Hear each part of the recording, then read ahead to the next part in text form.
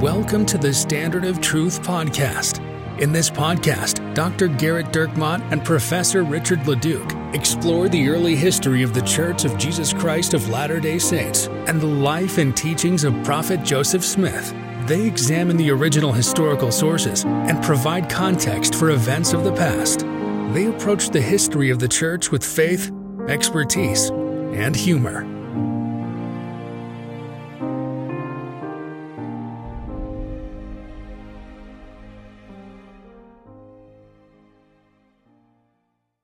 Hi, welcome to another episode of the Standard of Truth podcast. I'm your host, Dr. Garrett Dirkmaat, and I'm joined by my friend, Professor Richard Leduc. Hello, Garrett. In this week's episode, we respond to a listener's email that lit me up a little bit. She called me to the carpet. Now, when you say lit you up, was this kind of like you were caught smoking in middle school type of a thing? No. She took umbrage with something that I had said, and I think even the word umbrage is... Well, and I think she's expecting something kind of conciliatory here, where I comment. Well, let me ask the question. Were you wrong? I was not wrong.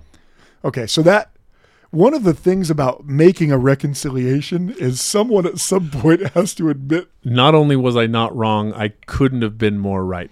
As almost PhD Richard, I am at my most arrogant right now. So you have it. Weren't you initially in your first class of your PhD program? You had all of your hubris beaten out of you, right? Oh, I was.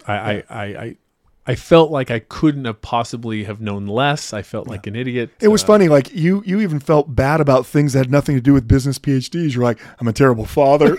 I went. Well, that had always been the case. But yes, and so this is maximum arrogant me. I mean, I had a meeting with my dissertation committee just this week, and things seem to be going well. They like the direction of some of it. Although one of the people on the committee said that she thought that my idea was cute. I don't know that. Wow. That's necessarily. Other than that comment, that it went really, you have a very well. cute idea. Yeah. Richard, I think you need to start considering the fact that you may not be getting a PhD. It's likely. Yeah. Well, that, Richard, will be very conciliatory. Right. But not this one. But our listener, yes. Do we have a name for our listener? Janet. Janet. Now, that's a fairly common name. It is. So there are, of our hundreds and hundreds and hundreds of thousands of listeners, named Janet. How many Janets? Well, look, we found out how many Bills there are when I casually said Bill was a fornicator. Adulterer, I believe. Adulterer. Not fornicator? Well, I mean, that implies, but also adulterer seems worse. You've made additional promises. We need you to email us and let us know exactly how we slandered you. Here's the subject for that email, by the way. By the way, just at the very beginning, we love Janet. Janet is wonderful. A friend of yours? Janet's, yeah. And you, sir, are no Janet. You know that you're on brand when your go-to joke is something from the 1992 vice presidential debate. Is that where we're at? Is that what it was? Yeah, that's okay, right. Good. That's right. Yeah, Mr. Quayle. Yeah. Richard, you are such a fine young man. That's the subject. Well, that's a kind thing. That is, it's. Do you think she's patting you on the head? It's written there? It's written with a tone. She wrote it in blood. My dear Richard, I was on my walk this morning listening to the usual banter at the beginning. Let's face it, the first 15 minutes. Oh boy. That's very funny. Boy, we just played Rex's elder scorn president. We just played right into her hands. It's true. I lose for most of this, but I feel I'm going to win in the end. I don't think so. Okay. Of the latest used car salesman episode. So first of all, Janet's a premium subscriber. So obviously I'm going to be far kinder and more deferential as we appreciate that. This is a really great episode. If you were thinking, when should I get the premium content? We talk about Johann Tetzel, the peddler of indulgences, who's selling people millions of less years in purgatory. Yeah, it's actually one of my favorites. Most of our premium episodes are garbage, but that one was so good. There are premium episodes that I'm embarrassed of. No, I'm just kidding. But it's about the beginning of the Reformation, and so it's a very important part. Right, and I talk about how I think the name of the episode is something like Johann Tetzel used car salesman or something. Yeah, Johann Tetzel, with a seersucker suit And he's like, what's it going to take to get you into an indulgence? How would you like to get out of purgatory? Yes. And so in that, Garrett, I was here minding my own business, watching college football games while Garrett was talking about, religious history things. And Garrett pointed out a pet peeve that he said that I have when people call area authority 70s, general authority 70s, right? And I wasn't planning to speak about that. I thought I had said all these things in confidence. Right. Well, I broke confidence. And so to be very clear. Now, Richard loves area 70s. Of course. Of course, they're wonderful. When they come and speak in state conference, they're great. They occasionally will come. We don't have any area 70s listening. Of course we don't. If we do, we're about to get a call from our stake president. No, I mean, so yeah, area authority 70s are wonderful. And when they speak in general conference, they're usually incredible. It's honestly speakers. been one of the greatest innovations in the church in my lifetime. The creation of the area authority 70s. Right. So this happened in 1995. It's announced in April of 1995 by President Hinckley. I remember. It's crazy. 70s. I mean, I remember literally President Hinckley talking and announcing it. And even as a teenager, it was exhilarating that we were going to have what? We're not going to have 2 quorums of the 70, but I was going to have 90 quorums eventually. Well, we have 12 now. I know, but with 5. the idea was it just can expand. I totally got away from her email. I need to get back. Oh, I'm sorry. I'm starting to be super defensive. I haven't even finished her point yet. You are very defensive of something we haven't even read yet. All right. When the banter turned to what you were saying you consider a general authority and an area authority. And I have to confess, I lost all focus on the real content because of the conversation I was having with you in my head. Now, I know Garrett would like to keep the standard of truth as close to the truth as possible. Janet, you have no idea how wrong that statement is. So I'm going to put forth what I believe is a little truth, which is probably closer to the truth than your truth. Staying consistent with the confession mode, I am close to 3/4 of a century old. If I know I shouldn't be confessing such things, but in this case I must. And my mother was born in 1916, which was a little while ago. So what I'm trying to get at is I probably have close to a doctorate in this information, but at the very least, she's ABD, maybe a master's since I was there. That's awesome. And my parents go a bit further back. Now, I don't know when the term general authority began to be used or who it was that coined it, but I give you, in all caps, the challenge, Richard, not Garrett, to research this and report back. Now, there is more. Here I will read in a second, but Janet, Garrett did all the research on this. So, you could have pretended that you did it. Yeah, but as that now, we're leading with the truth here. I just wanted to let her know. I mean, if you want me to report back, I'm just going to make some stuff up. Right, yeah, there we go. Yeah, right. At any rate, this is how general authority was used long before you were born.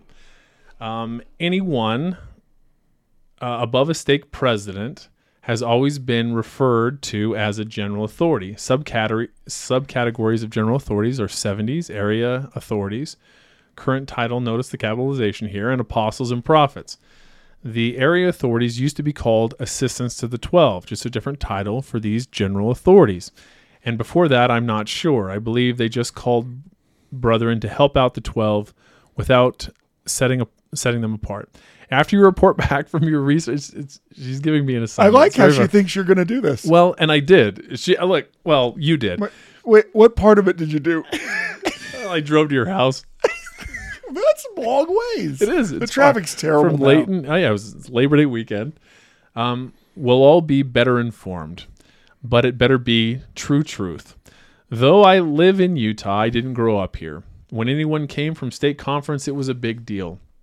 And I'm sure it still is for many folks outside of Utah, Idaho, yes, I know, and Arizona. Well, so first of all, Janet, as an aside, growing up in, Nampa, the Idaho. rich side of Idaho. Well, at Nampa, Idaho, our stake was kind of between Nampa and Kuna, Idaho. That's where we were. And I don't remember seeing any sort of general authority until I was in high school. We had a General Authority 70, which was a general authority. Be careful. Which was a general authority. Oh, he was great. He came. I'm just saying, are you sure he was a general authority? 100%, because this was pre-1995. Okay. So he came, he spoke. It was awesome. I was, I believe, 16 the first time I ever saw a general authority speak. And it was, other than General Conference, which I will admit as a young man, I regularly did not pay attention to as often or as much as I should. So it was a really big deal to be able to see a general authority for the first time. It was awesome. I loved it. It was an incredible thing. All right, moving on. Chances are you probably still want to continue to say what is untrue. But I've got. Wow. I know. Well, she's coming first at of all, me. she knows you. Yeah, I know. Seriously. Yeah. Wait, is Becky writing I this? know. Yeah, exactly. Becky, is your pseudonym possibly Janet? Yeah. Like, do you write under the name? But I've got history as my credentials, so I believe my truth is more true than yours. Love you guys. Keep me laughing and learning. But don't forget, Richard, I'm right. Cheers. Wow. She came gunning for you. She did. You know what I like, though? I like all of it, actually. I like the fact that, like a hyena doesn't go after the strongest, wildebeest pack. Like we could go after. Well, she came after me. That's what I'm the saying. weak, sickly antelope. She could have Sure. I've got gangrene in one leg. I went to a watering hole, got the other leg bit off by a crocodile. Yeah, spiritual crocodile. Yeah, we could do a whole one on Boyd K. Packer as well, but yeah, that's great. That was a great email. I'm the sickly antelope that she's going. Well, yeah. So here's the thing, though, Janet. He will not yield. Well, so here's the thing: is that there was a significant change that we talked about a little bit as I interrupted your email. In 1995, when President Hinckley makes the change and announces Area Authority 70, and that general authorities are the first and second quorum of the 70, and that at the time, the third, fourth, and fifth quorum of the 70 were Area 70 that lived in a particular geographical location and then served in that general area. We're now up to 12 areas, 70 quorums, or 12 quorums of the 70, with the first two as general authorities. And so the reason that I talked about it is there is actually a pretty significant difference in the responsibility between an Area 70 and a General Authority 70. So not to take anything away from any area authority I feel like ever, this entire podcast has been bad-mouthing Area Authority 70. That's how Janet took That it. is not it at all. So, well, let me just speak to what Janet talked about in part of her email on the assistance to the Quorum of the 12 Apostles. So this is something that is in the 20th century. There are several men called beginning in 1941 to be special assistants to the 12, and they do actually have general authority power, and they are often assigned certain geographic roles. Now they're not called 70; they're called assistants to the 12, and there are some pretty big names that are assistants to the 12. Among them, President Hinckley. Well, he wasn't President Hinckley at the time, but. I expect good things from you, young man. Yeah, exactly. Boyd K. Packer, we've already been noted. David B. Haight, James E. Faust, Neil A. Maxwell. It seems like this was an okay position to hold. They are going to last from 1941 until General Conference of 1976. And in 1976... President Kimball is going to explain essentially that some of the functions of the 70, the first quorum of the 70, some of those functions were essentially being replicated by these assistants to the 12 because they both had general authority power, and that he folds them back in to Well, he eliminates the office essentially and makes them general authority 70s. Since the functions and responsibilities, this is from the conference, since the functions and responsibilities of the assistants to the 12 and the 70 are similar, and since the accelerated worldwide growth of the church requires a consolidation of its administrative functions at the general level, the First Presidency and Quorum of the 12, with the concurrence of the assistants to the 12, so, hey, don't worry, we talked to these guys, which is funny. You remember when President Uchtdorf just became Elder Uchtdorf again? Just one of the members of the Quorum of the 12 Apostles. How many people were so upset because he had been President Uchtdorf?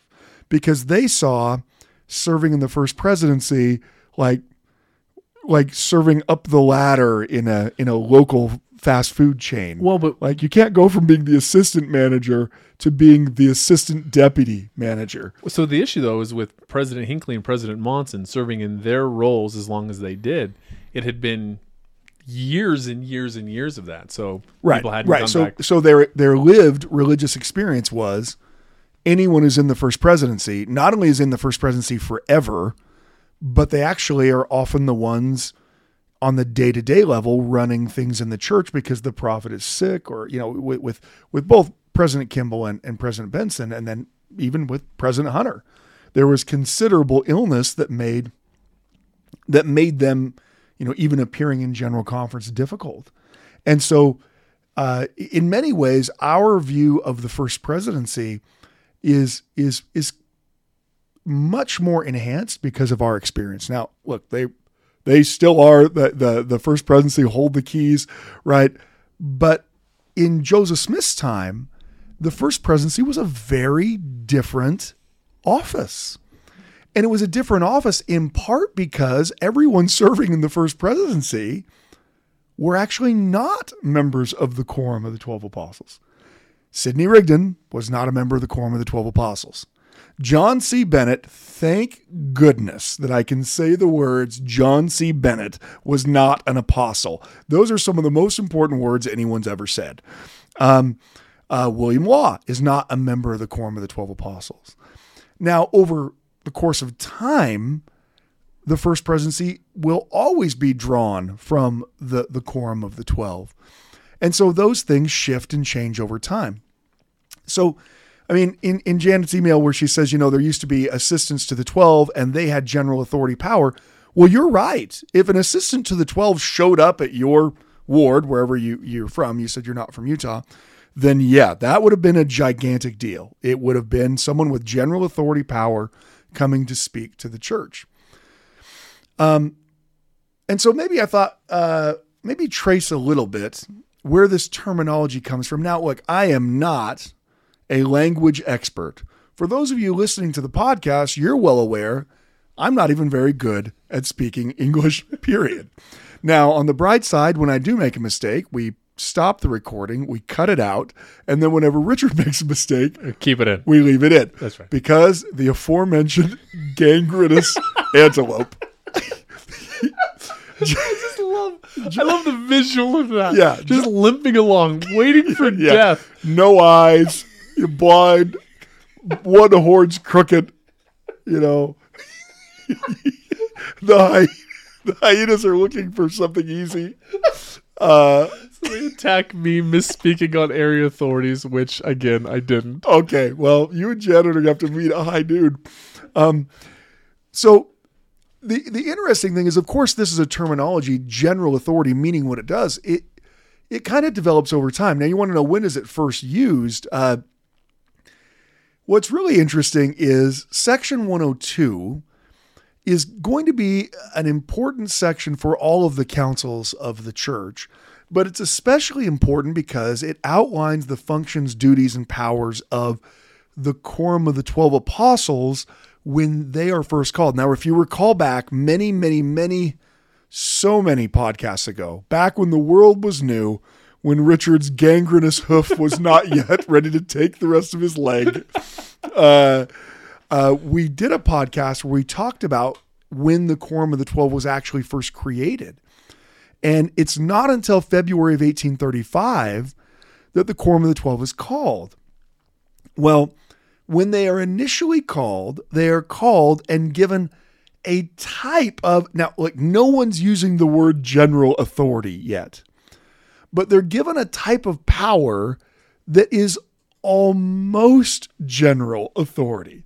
They're given this power where they have the ability to settle doctrine, to call people, to settle disputes. They represent the church everywhere outside of the seat of government of the church. Meaning the Quorum of the 12, when they were initially called, didn't really have ecclesiastical power in Kirtland, but they did have it everywhere else.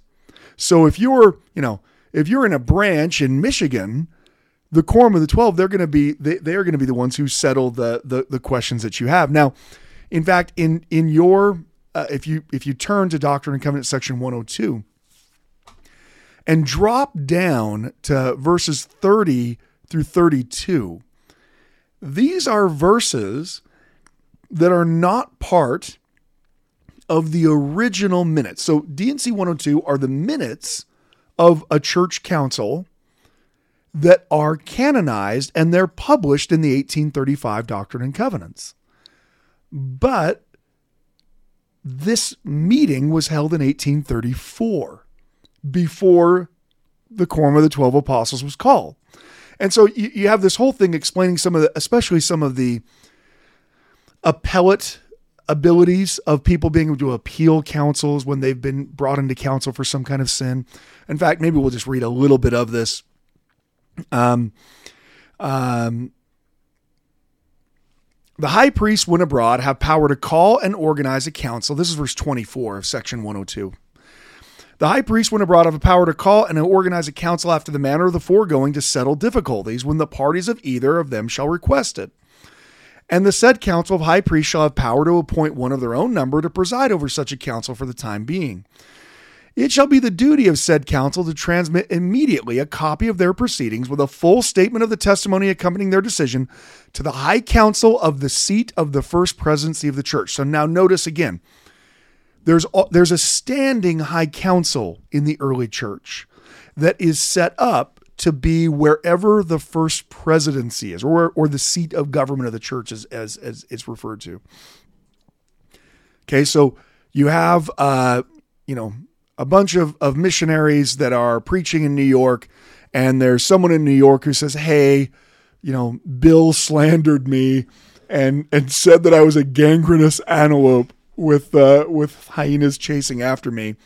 And they call essentially an ad hoc council to try to settle the affair. They are not a traveling council. It's essentially a council called together of people who, have the high priesthood, who can then, determine what's going on here. But their decision is then sent back to the standing high council at the seat of government of the church. So we're in Michigan. Someone's claiming someone's a gangrenous antelope.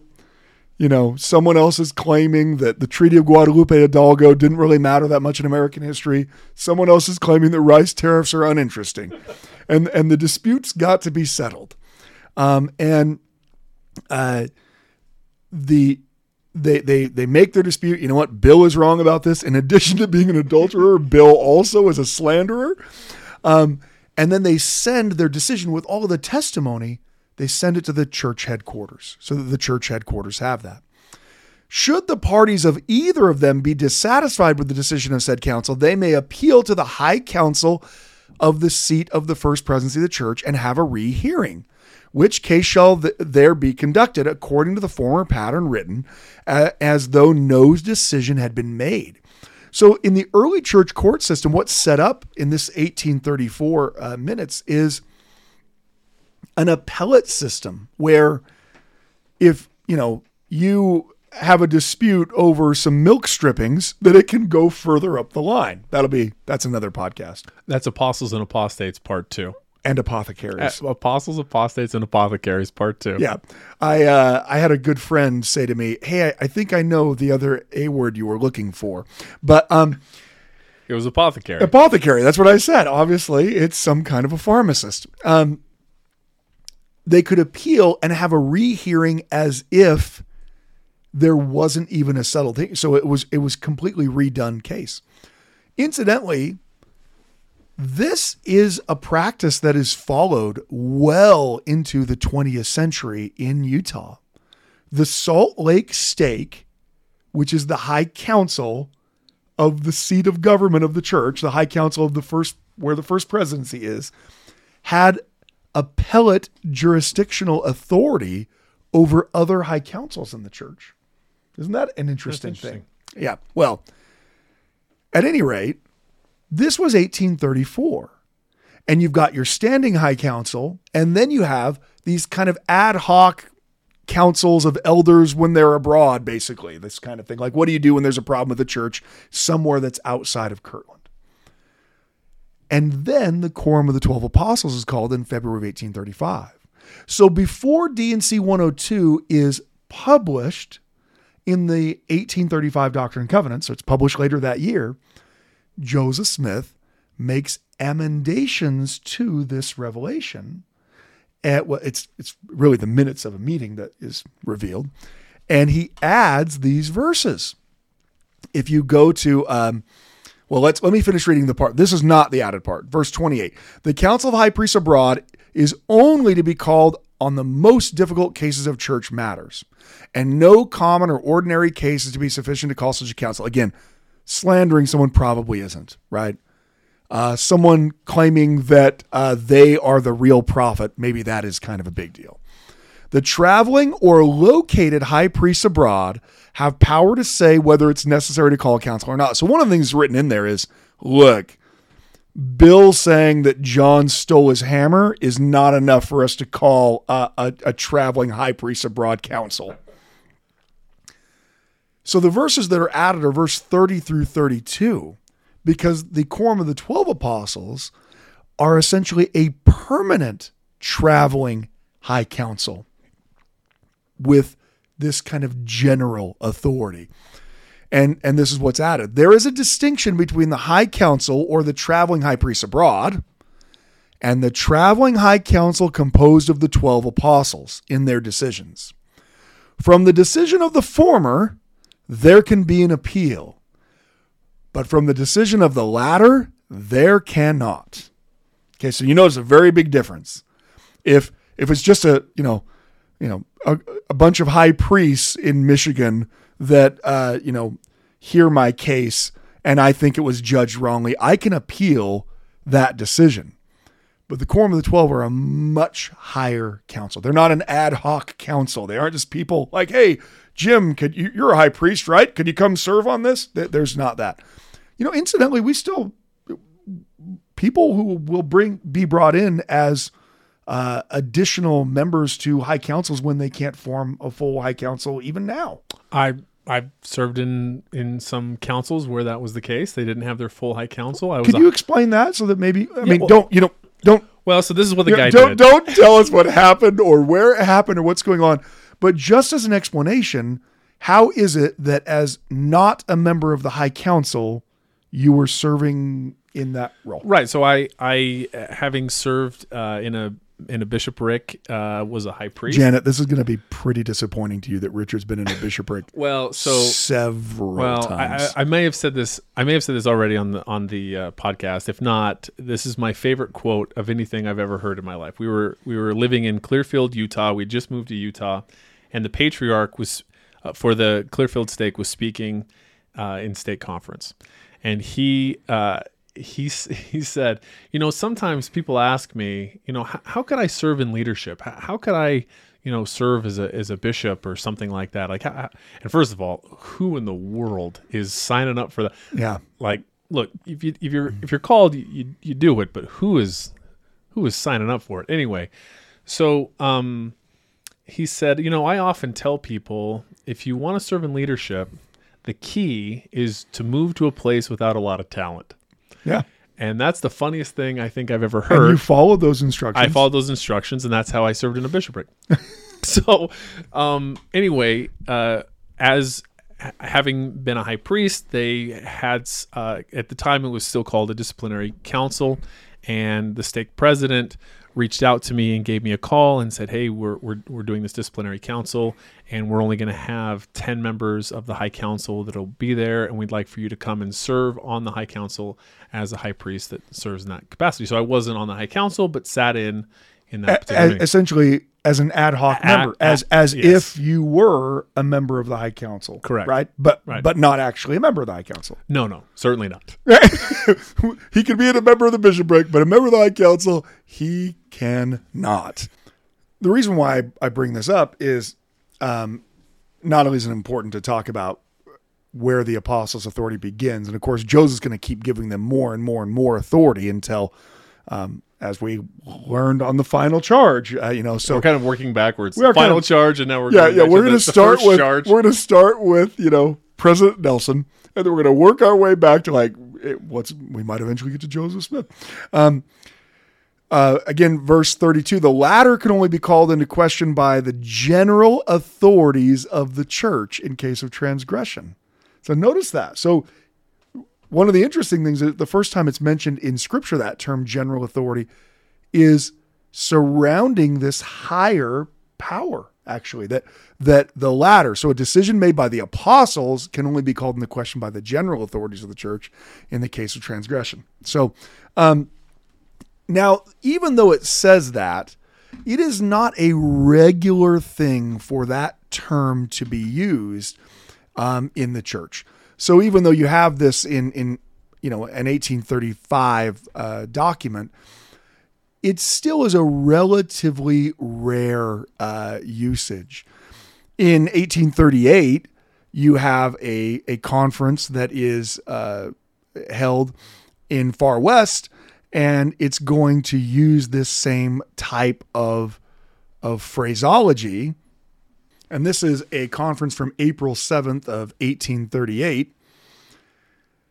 Agreeable to a resolution of the High Council assembled at Far West on Saturday, the 3rd of March, 1838, the general authorities of the church met to hold the first quarterly conference of the Church of the Latter-day Saints. Remember, that was before we had our name change. And it lists off President Joseph Smith Jr., Sidney Rigdon, Thomas B. Marsh, David W. Patton, and Brigham Young took the stand. After which the several quorums, the High Council, the High Priest, the 70s, and the elders. So you get this terminology, but you don't get this very great definition of it. Why does that matter? Because we use it, exclusively. It is not hard to know what we mean when we say the word general authority in the church today. It's very well spelled out. But in the early church, that terminology is not used as readily. Let me give you an example from 1856. Franklin D. Richards is talking about a conference that they hold in England. Okay, it's in Birmingham, England, and he's using this phraseology that today would seem a little bit out of place. He says, before leaving England on the 26th of July, and this is 1856 that he's giving this. Before leaving England on the 26th of July, I had the pleasure of welcoming brothers Pratt and Benson to that interesting and important field of labor. We had a joyful conference at Birmingham and a council of the general authorities of the church in those countries. Those brethren expressed themselves very satisfactorily and cheeringly as to the condition in which they received the work at our hands. Here, you'll notice he's using general in the exact opposite way to meaning common. The common authorities, not authority that is everywhere, general meaning that it's authority that goes everywhere, but rather the more common church authorities is the way that he is using that, or at least appears to be using that in this instance. There is, it seems like Erastus Snow is one of the people that really kind of pushes this to be more of the nomenclature for it to be a general authority to mean something, talking about the leadership of the church. What he's talking about is that people shouldn't show up in Utah expecting the leaders of the church to just feed them all the time, that they like need to bring food and also grow crops and stuff. And he says they look to the fathers of their ward, for Brother Brigham having set the example so many times, for he says, I'm not going to continue to do it. They may pick up the responsibility on the bishop to take a little oversight of their wards without throwing it on Brother Brigham and the general authorities of this church.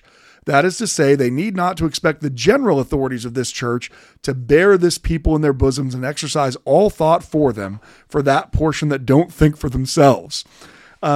There he seems to be, combining it with Brigham Young. He seems to be talking about the general leadership of the church there, right? Not just a local bishop in Birmingham, England, right? So you can see that's only 2 years later. That's 1838 that you're getting that. Even more directly, a few years later, it's again Erastus Snow in 1879, who is going to describe this terminology, general authority, in a pretty familiar way, again, in General Conference. He is going to say, and for the same, I'm obviously taking part of this, and for the same reason, those who officiate in the more extended spheres, such as presidents of stakes, high counselors, and all stake authorities, are put before the people in their several stakes in conference assembled for their approval, their confidence, and support. Otherwise, their appointment has not the same force and effect upon the people. In like manner, those who may be selected by the working of the Holy Spirit through the proper authorities to preside over quorums are nominated for this calling and are submitted to the members for their sanction and confidence. And then come the general authorities, who preside over and minister in the affairs of the church in all the earth. These general quorums are not local and are not limited to any particular stake or quorum. Their business is to see that the gospel is preached to the whole world, to impart counsel by the spirit of revelation according to the spirit of their apostleship and calling, and special witnesses and messengers to the world of mankind. These are the first presidency, and the 12 apostles and the 70s whose calling and duty it is to labor under the direction of the 12 and to bear the gospel to all nations and to regulate the affairs of the church in all the world. These general authorities are therefore brought before the general conference assembled for their approval and for them to uphold and sustain by their faith and prayers, and in like manner they are presented at the several state conferences. That's 1879. It's a pretty good explanation, isn't it? Where he explains there are local authorities. Those local authorities are called by general church authorities. But what makes someone a general authority is they preside over and minister in the affairs of the church in all the earth. They are not local. They are not limited to any particular stake or quorum. I think you right. can use that definition today almost. You can. So like, as an example, a bishop has a geographical area, a stake president has a geographical area, and an area authority has a geographical area, where a general authority might be called to reorganize a stake in Texas or reorganize a stake in Canada. Or... Right, but an area authority 70 is never going to be called outside of his area to reorganize a stake in a different area. That's right. But they would be called to reorganize a stake in their area.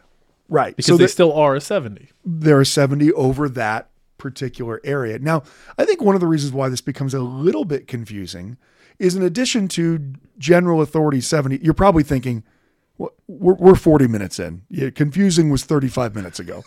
Confusing was the gangrenous antelope. Well, that was the only thing you said that made any sense. Well, that Janet saw weakness. Yeah, and she pounced. The one thing we know about Janet is if she sees weakness, you do not want to play a game of poker with her. No, she'll see that you're bluffing. She goes all in. We don't know anything about gambling. No, but she'll get you on the flop. Yeah, she'll get you. Well, she'll probably get you on the river. Actually, she'll wait. Yeah, she'll wait to get you on the river. There's also, of course, in the church now, area presidencies. So you have general authority 70s, and you also have area authority 70s. But then you also have area presidencies, which are over a much larger geographic area. And they include both general authority 70s and also area 70s. So you could have someone from your area presidency come to speak to you, and they may or may not be a general authority, have general authority power, even though they have all kinds of power in your area. One of the beautiful things about this, so there's a great article from Elder Bruce Tingey? Earl C. Tingey. Earl Tingey. Earl C. Tingey about Area Authority 70s. This was in the formerly Ensign, currently Liahona, October 2002, where he talks about the how in Doctrine and Covenants section 107, how the Lord lays the groundwork for as the church grows and as it fills the whole earth, that this body of 70 is structured in such a way to allow for it to grow. The number of areas that we've had 29. I believe now we only have 23. And we used to have 5 quorums of the 70 when this was reorganized in 1995, and now we have 12. And so as the church continues to expand and grow and grow and grow, there's going to be changes, and that's the beauty of the inspiration behind the whole thing. In a business world, scalability. Yeah, right. Is there some scalability here with our scalable and repeatable processes that allow for sustained growth? That's correct. And that's the main reason why you're getting your PhD. 100%. To fully understand the growth of the 70, the office of the 70. Yeah, so it's beautiful in the way that the Lord has structured and set this up to allow it to grow. However, there is a difference between the two. I think that's at the heart of what I'm saying. I think the heart of what you're saying is that you want to be right.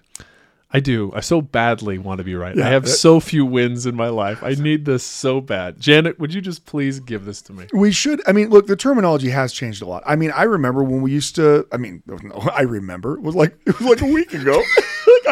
I remember. Congratulations. I remember when we used to call them auxiliary presidencies. And other organizations. Right. No longer auxiliaries, they're organizations. Right. In fact, let's go to the fountain of all knowledge, and that's to the church itself. Let's go.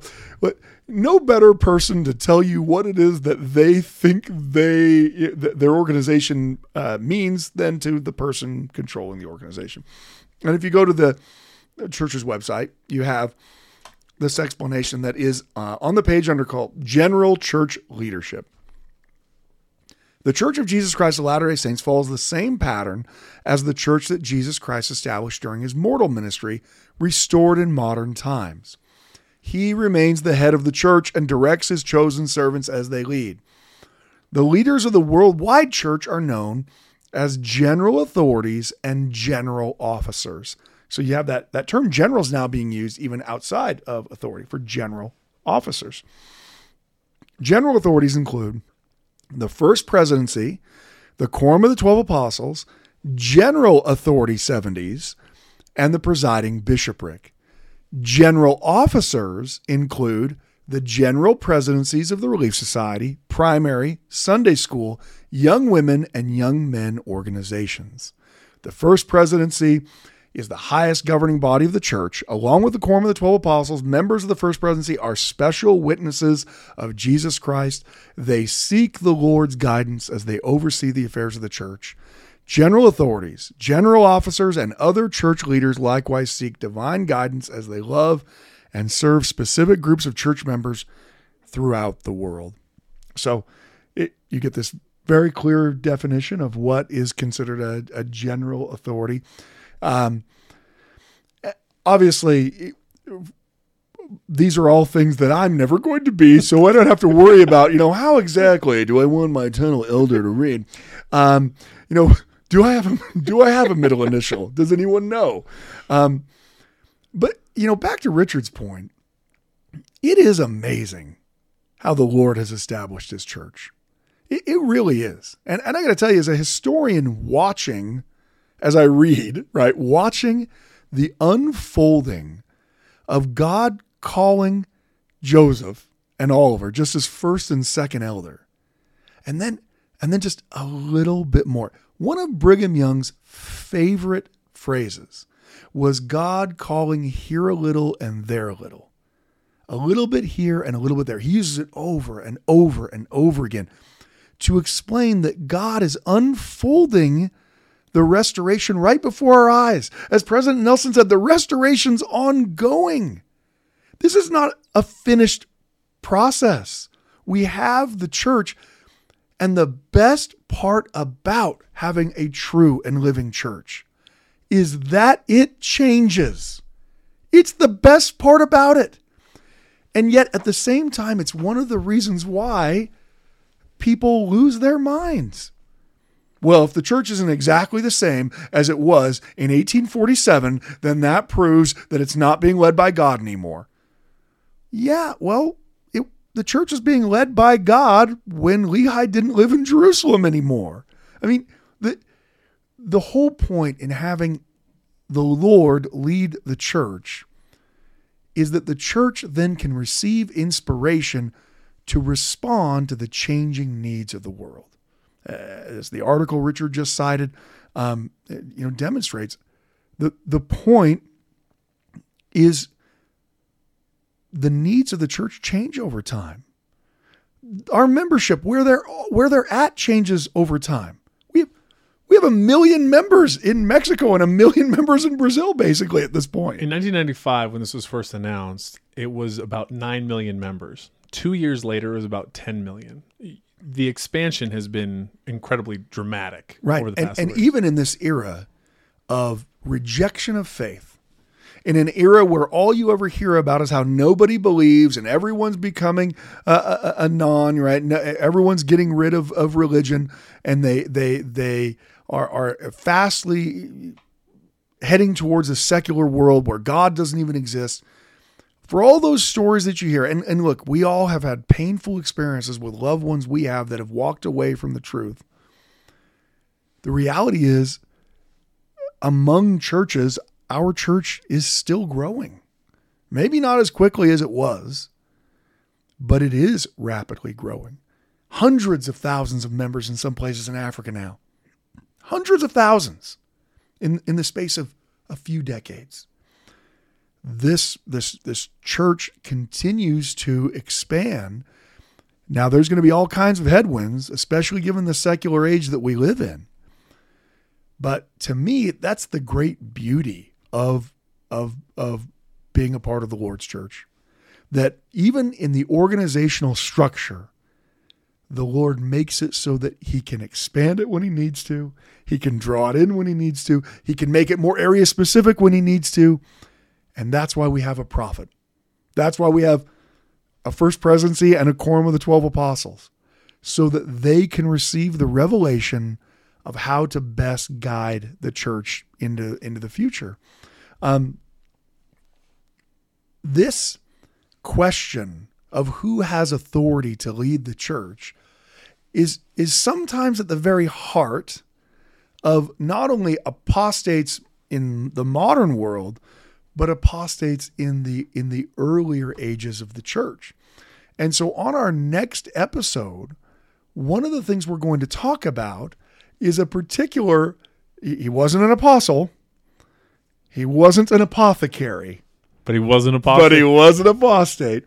And it's going to actually relate to one of our listeners' questions, because his apostasy is a very specific thing where he's claiming that another aspect of church authority, another office, actually supersedes the office of an apostle. And now you're wondering, well, who is it? I'm pretty excited, right? Yeah, everyone's on the edge of their seats. I did want to say, though, if I could, to Janet, whose email was very funny. It was hilarious. It was well written, very funny. It's almost as though she's a writer. It's almost as though. Yeah, almost as though she's an experienced writer. A very good well and known in accomplished. the Wasatch Yes. Front. Yeah, And interesting. Yes, it was very. She's funny. a lot better writer than we are. Obviously. But that said, I will be putting in the description, there was, in April of this year, in the Church News, there was an article that was titled, "What is the difference between a General Authority 70 and an Area 70 and a General Officer?" How about that for timing? Wow. Do you have a friend there that put that up for you? I've got a friend at the church You've news. at the church news department. Like, they didn't even run this article, but you said, I need you to put this up, and I need you to post-date it. Jenna called me out. I need you to post-date it for April of 2020. And the gangrenous antelope hobbles on. Yes. All right. Thank you so much for joining us. Thank you for listening to the Standard of Truth podcast, hosted by historian Dr. Gerrit Dirkmaat. If you know anybody that could benefit from the material in this episode, please share it with them. And for more resources, visit standardoftruth.com. Until next time.